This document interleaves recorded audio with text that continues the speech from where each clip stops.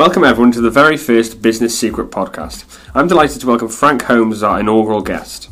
For those of you who don't know who Frank is, he's a founding partner of Gambit, one of Wales' leading corporate finance specialists. Frank's a dealmaker and has been voted Dealmaker of the Year on 3 separate occasions.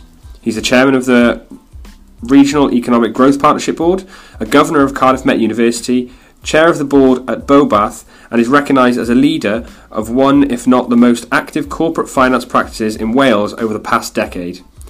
He has coached and mentored many business owners over the years and helped many improve their businesses and prepare for an exit. And most importantly, he wrote the foreword for our book, The Business Secret. Welcome, Frank. Good afternoon. Okay, Frank, so tell us a little bit more about you and Gambit. Well, Gambit is a 29-year-old firm this year. It was founded in Cardiff Bay, and where it still resides, having gone around the city over a couple of iterations. It's had a fantastic journey. We've managed to undertake some of the sort of leading transactions in the Principality and beyond. We've done a lot of work internationally as well. It's a people business, and therefore it relies very heavily on the quality and calibre of the individuals in the team.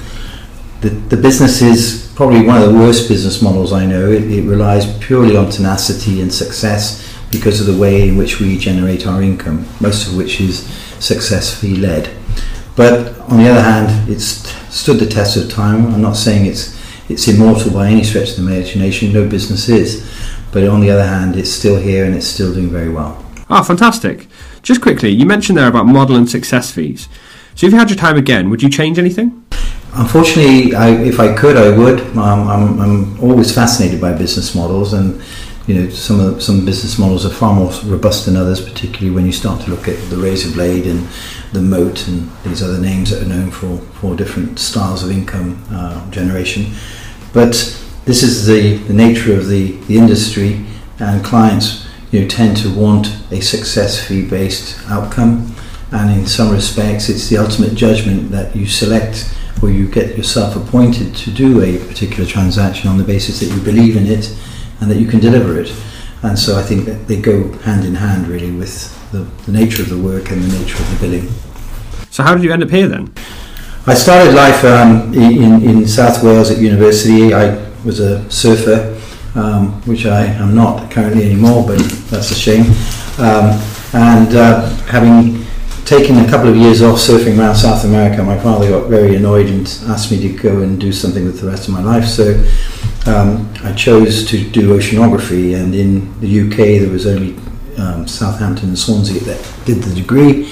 And lo and behold, the Swansea prospectus had a surfer within it.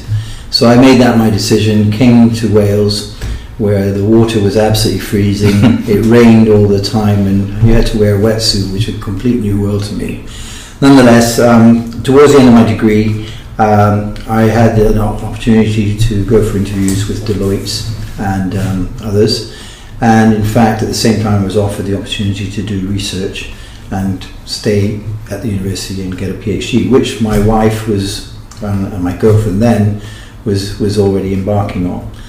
So my tutor, in utter amazement but also very wise, said, well, Frank, why don't you choose between these two things? Stay here and use our wonderful oceanographic vessel, or take that job with Deloitte and buy your own boat.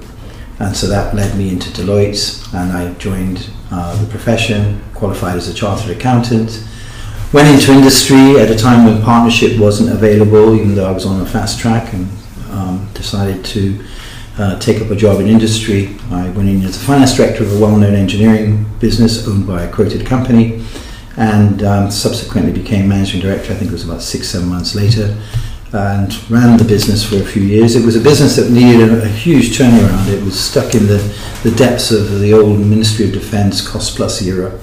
Led that, and then we suddenly became non-core or less interesting to the holding company. It was Aerospace Engineering PLC, fully listed. And I took upon myself to go, having spoken to a couple of colleagues, and put the idea of a management buyout to them. Knowing that if they rejected it, I was going home very swiftly. Anyhow, long story short, we raised the money with 3 eyes, Barclays Bank, Welsh Government, and bought the business in 92. and I ended up selling it in '96. In between which I started the Gambit journey. Despite leaving Deloitte in 1989, they retained me into 2004 on a fantastic consultancy, which involved running around South America, namely Brazil, Uruguay and Argentina, and recovering monies in Europe as well that had been effectively embezzled from an Italian bank. And some of you will remember the famous God's banker who was found hanging under Blackfriars Bridge. So I was one of the chief negotiators in recovering hundreds of millions of dollars from some very colourful individuals. So how did you acquire the skills to be able to do that at such a young age? I guess you just, one of the things that makes or breaks you is being thrown in at the deep end. And when I look back on my career, I've been thrown in the deep end a lot, but I've also thrown myself in the deep end. And that's when you learn to sink or swim. And when you start to think about mentors, quite often it's mentors that throw you in at the very deep end because they have some confidence in your ability to get out. But it's like everything else, you learn on the job, you put the effort in, you try to be a little bit creative. I am slightly dyslexic, which I see as a gift. Sometimes I see things very differently from other people, which sometimes helps to sort of find a solution that maybe isn't quite obvious to others. As you remember, we talk a lot in the book about people having mentors for business. We both had mentors supporting us from the start, I believe.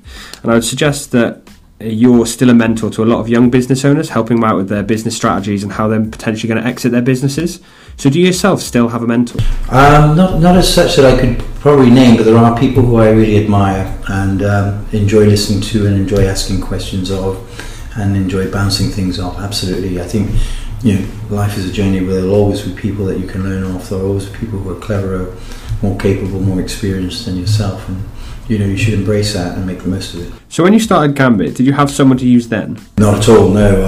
That was a pretty lonely time, I guess, but it was equally lonely for the other partner that I started with, and that was one of the reasons that we felt that sharing the loneliness was better with two than one. So but we were, in this business, you tend to be a sort of maverick. You tend to be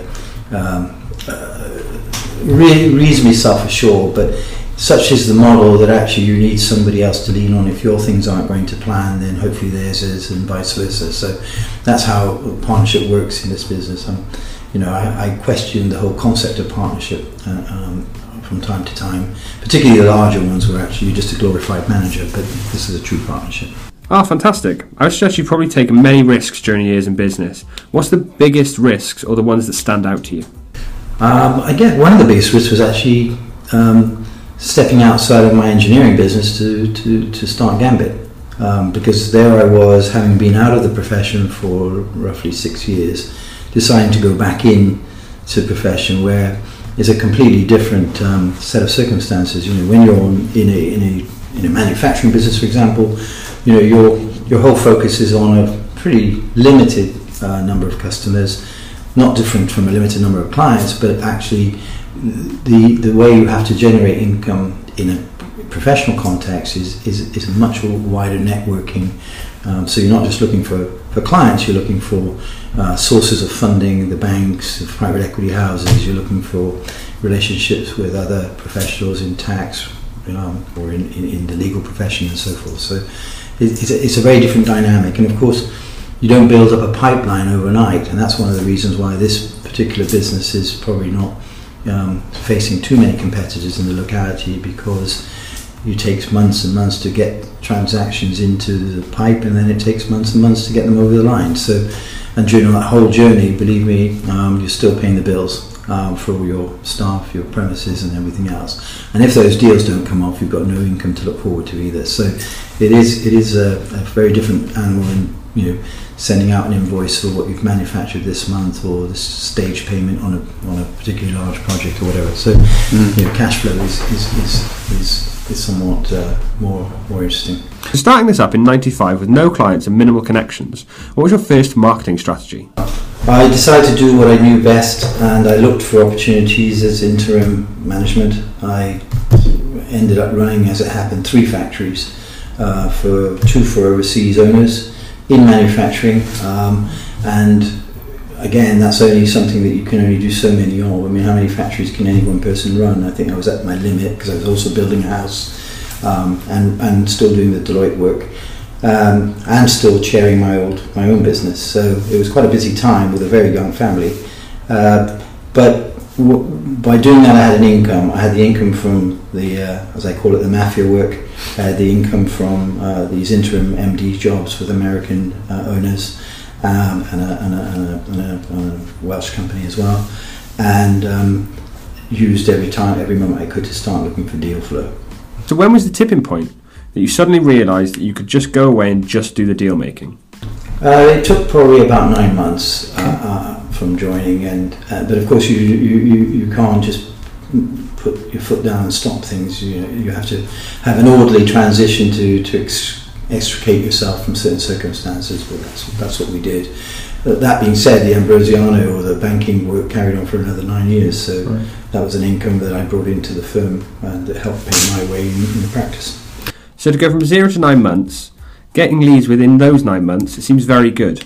Again, what marketing would you have used? I was leveraging off existing relationships with banks through my business, but also reaching into the professional community. I still had a lot of friends in the accountancy world.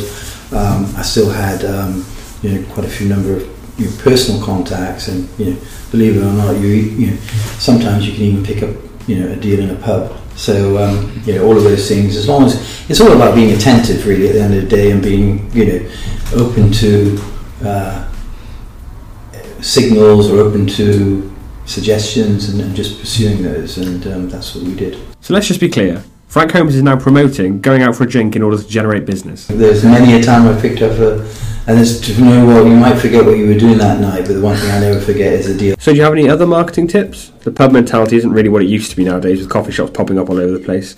So I was just wondering if you've got any other tips outside of that for startups and early day businesses. For me, I guess the best, I'm not a big fan of pitching up as one of three in a competition, because more often than not the decision's being made and one or two of you are being used for benchmarking and for pricing and so forth. So for me, the best way to do business is to be introduced by a trusted intermediary who has the ear of the client, because you're going in with a warm welcome rather than a cold stone face. And what's he going to say? We're really not here to that interested, because we've already made our mind up, but we're just trying to do the process. So I think a lot of time can be wasted doing that. I've actually had in 2 occasions that I can remember, one that was run by 3 Eyes and one that was run by a well-known company locally, where on both occasions my pitch was contrary to what they wanted to say or hear, and that was they were both looking to sell, and I told both on both occasions that it wasn't the right time and that they would probably suffer or not be successful. So they asked me in both cases why was I in the room, and I said, well, you invited me, so I thought I'd come along and tell you what I thought, not necessarily what you wanted to hear, because I don't do that. So literally in both cases, in one in particular, almost a year to the day, both pitched up again and said, you were right, we didn't achieve it, can you act for us now and help us get to where we want to get to? So lesson there as well is don't tell people what they want to hear, because it's a complete waste of time for you and them. So that being said, what do you think your greatest failure is so far? Something that maybe hasn't worked as well as you wanted it to? Okay, so maybe not a failure, but something that hasn't worked, something that you would have done differently now you're looking back. No, failure is a good word, because we all have it.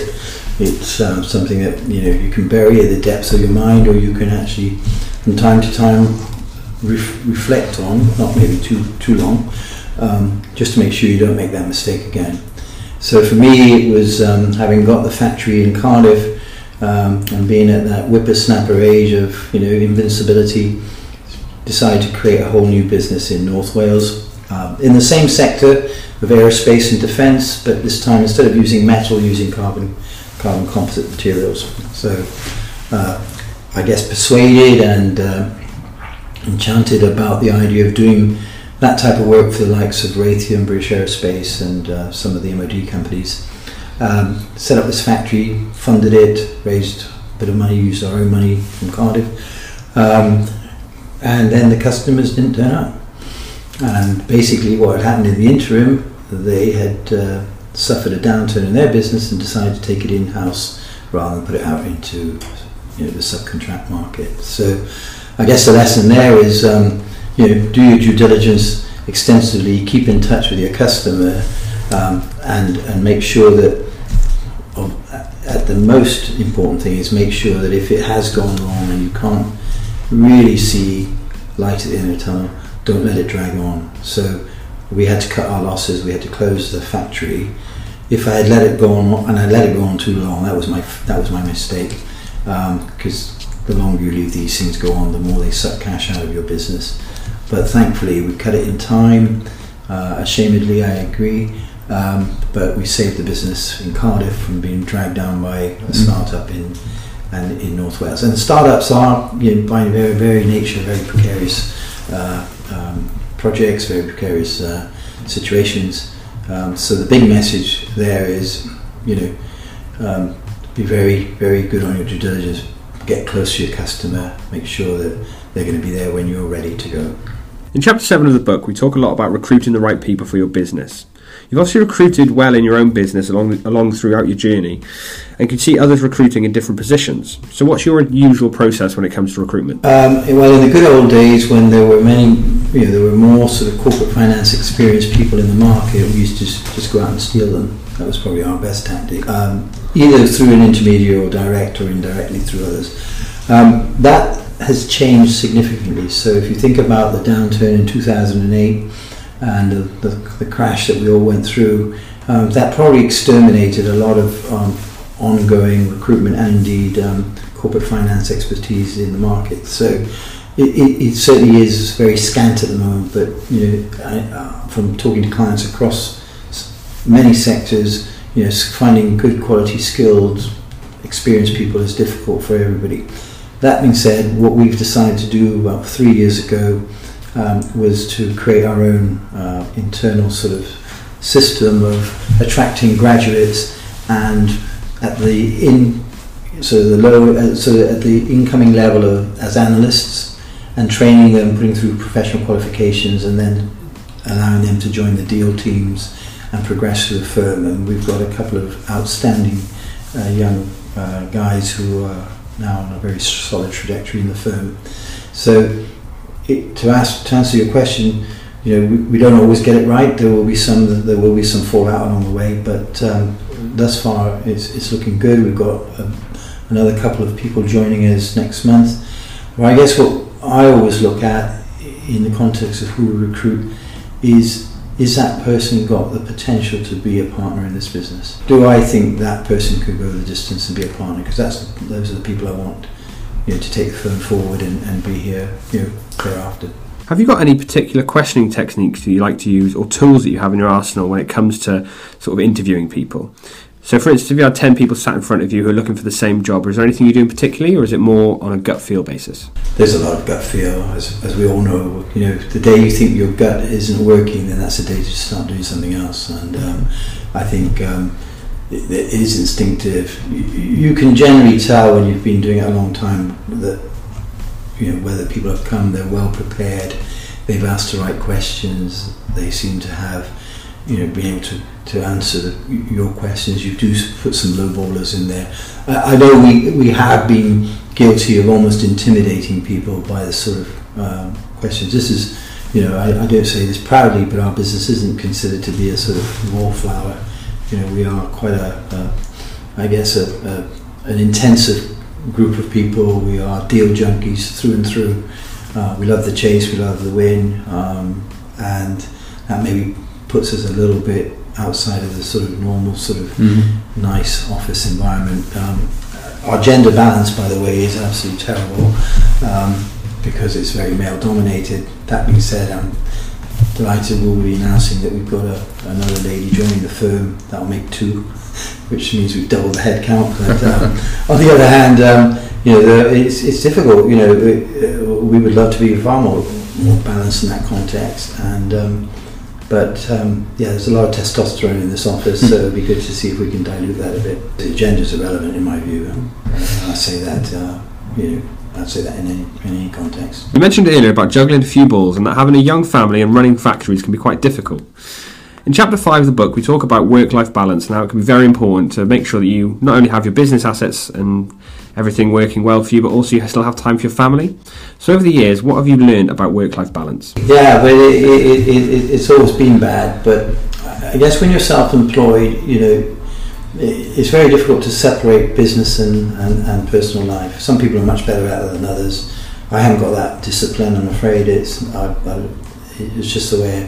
My wife will tell you that clients come first, and it's not something I'm proud of, but it's something that evolves in this business of corporate finance. You tend to be acting on a particular phase of somebody's career or life in something they've built, which is very precious to them, particularly if you're selling, and therefore they just, for them it's the most important thing that they've done in their life cycle of business, and therefore they expect you to be available 24/7, and we do have 24/7 clients. The other thing, of course, is that the key and the secret is to make them think that they're the only deal that you're doing at the same time, and that's quite a juggling act, if you like. That there's no other deal going on, and in fact, certainly the partners here, most of us are working on 6, 7, 8 deals at any one time. Yeah. If you had a time again, do you think you'd do anything differently when it came to looking after yourself? It would have to have been in a very different business, and I guess to wind the clock back and do something different, I've never really given that much thought, but I guess I've really enjoyed this career. I've really enjoyed the diversity, the different types of clients, the different types of businesses, size, scale, jurisdiction, successes, the sort of highs and lows, and the camaraderie of having good partners. I personally, I like the independence of being self-employed as well. That I cherish, but that comes at a price, and that's where the work-life balance does probably take a bit of a suffering. But as you know, because you were there, the R word doesn't exist in my vocabulary. It came up at lunch today. Retirement is not on the agenda. So I'm getting the impression that you really do love what you do. You always seem to be on it, but really enjoying yourself? Yes, absolutely, yeah. It's an adrenaline thrill at times. It's, I'd hate to think what would happen if you stepped off the conveyor belt, and you do hear stories of that. So, I think being carried out, as the boys joke here, carried out here in a box is probably the right way to go. We like to talk a lot in our book and business about business owners planning for the future. We try our best not to talk about the R word, but instead decide to use financial freedom as the term. So people are often working out of choice rather than necessity. Obviously, you facilitate a lot of people helping sell their businesses for quite large sums of money. We won't talk about your exit plan in particular because it doesn't sound like there is much of one. But what do you find when it comes to business owners after they've sold? Do they stay away? Do they come back? What usually happens to them? Do they decide that once they've sold their business they're done, or do they look to try and come back for more? It depends normally on how old they are at the time. So you will find serial entrepreneurs who will be of an age, and actually that's probably not quite right, because I've just thought of something that I teach and I praise people. I praise people of. So as for starting up again, the trouble is it can go from one extreme where they think that they've been so successful in, selling clothes in a big retail business that whatever they touch will be Midas, and actually whatever they touch thereafter goes south. And that's primarily because they haven't really put the level of effort into really getting underneath the business model they're investing in. And also the fact that the world has changed since they started that business, and the business they've just come out of was probably the right time to get out of anyhow. So sometimes you'll see frustration of people who decide to go back in and actually don't make it again. And I've seen people waste a lot of their money trying to do that. There are absolute geniuses who will come out of one business and start something up completely different, but they're taking some very good lessons, some very good disciplines into the next era, and I've seen that work. And I've also seen people doing it at all ages. One of my favourite stories on succession planning is when we talk to banks and that about addressing it with their customers, which I believe is their responsibility, is never to assume that because somebody is 70 years of age that they've decided to hang up their boots. I phoned up 2 clients who we sold for over 30 million within 10 days of that transaction, about to say, well, Trevor, how are you feeling? What are you going to plan to do with your life? Because now I'm a bit older and more understanding. I talk about life after the exit. What are you going to do before the exit? But in this case, I nearly said to Trevor, I guess you're going to hang up your boots. Thank God I didn't, because he turned around and said, oh, me and Roy have just started another business. They're now in their 80s and they're ploughing on again. This will be their third time, and they'll make a pile of money doing that this time as well. Oh, fantastic. Yeah, we have a lot of these conversations with our clients when it comes to them finishing that job or selling their business. We're finding less and less people are now looking to ride off into the sunset and cruise around the world, and instead people are asking themselves what they want to do next, whether that's work for charity, start a new business. So that's a very good point. I mean, sharing your experience in different ways with different organisations is a very fulfilling thing to do. So in that context, one of the reasons I sit on the board of Bobath and have been on there for 15 years is to give some time back, because I think time is more valuable than writing a cheque, but also to keep an eye on their financial position, because charities are even worse models than Gambit. They are really only sustained by the goodwill of the donors, and there are plenty of charities out there, and everyone's fighting for the same pound note. So I think if you can give back in that way, if you can give back in education, and help schools become slightly more business-like, commercialised themselves, universities are the same, then I think that's a nice, fulfilling way to give back. It doesn't always need to be compensated in a monetary context. You can be compensated in a very, very self-fulfilling way without actually receiving, an income. So you've seen a lot of businesses, sectors, and ran a few of your own businesses yourself. If you were starting again, straight from the off, starting completely from scratch, what would you do with recruitment, marketing, cash flow, and what would your top 3 tips be for yourself if you were starting all over again? I think there's a number of things. So if we start with the mindset of going into anything, I think that's a mindset of thorough preparation in everything that you do. So good quality analysis, investigation, and we're now in an area where information is so accessible that you can help yourself in that respect. I think the other thing is never to compromise on quality in whatever you do. Quality is king, and that's, this business is all about quality and reputation, and we're only as good as the last deal. So if you go into it in that sense, then do always think about some of the key dynamics of return on investment. So when you decide to invest in an initiative, in a marketing program, or in new equipment or technology, or even spending a day playing golf, ask yourself, where's the ROI on this activity, on this investment, on this. I think that's a really good discipline. And the other one, which is I've always found useful, and I mentioned it in your book, and that is that when you have any doubts about, or you're thinking about doing something and you're trying to challenge yourself as to whether that's a good thing or a bad thing, I always come back around to the point where I ask myself, if a client was asking you about this, what would you tell them to do? It's a very easy and powerful way of getting yourself back on track if you're starting to sort of meander a bit. If we sometimes, as a partnership, one of us might want to go off and do some particular investment, if you like, in a particular opportunity, a particular or structure a fee in a particular way, and we bring ourselves back to ground by saying, is that what you advise a client to do? Okay.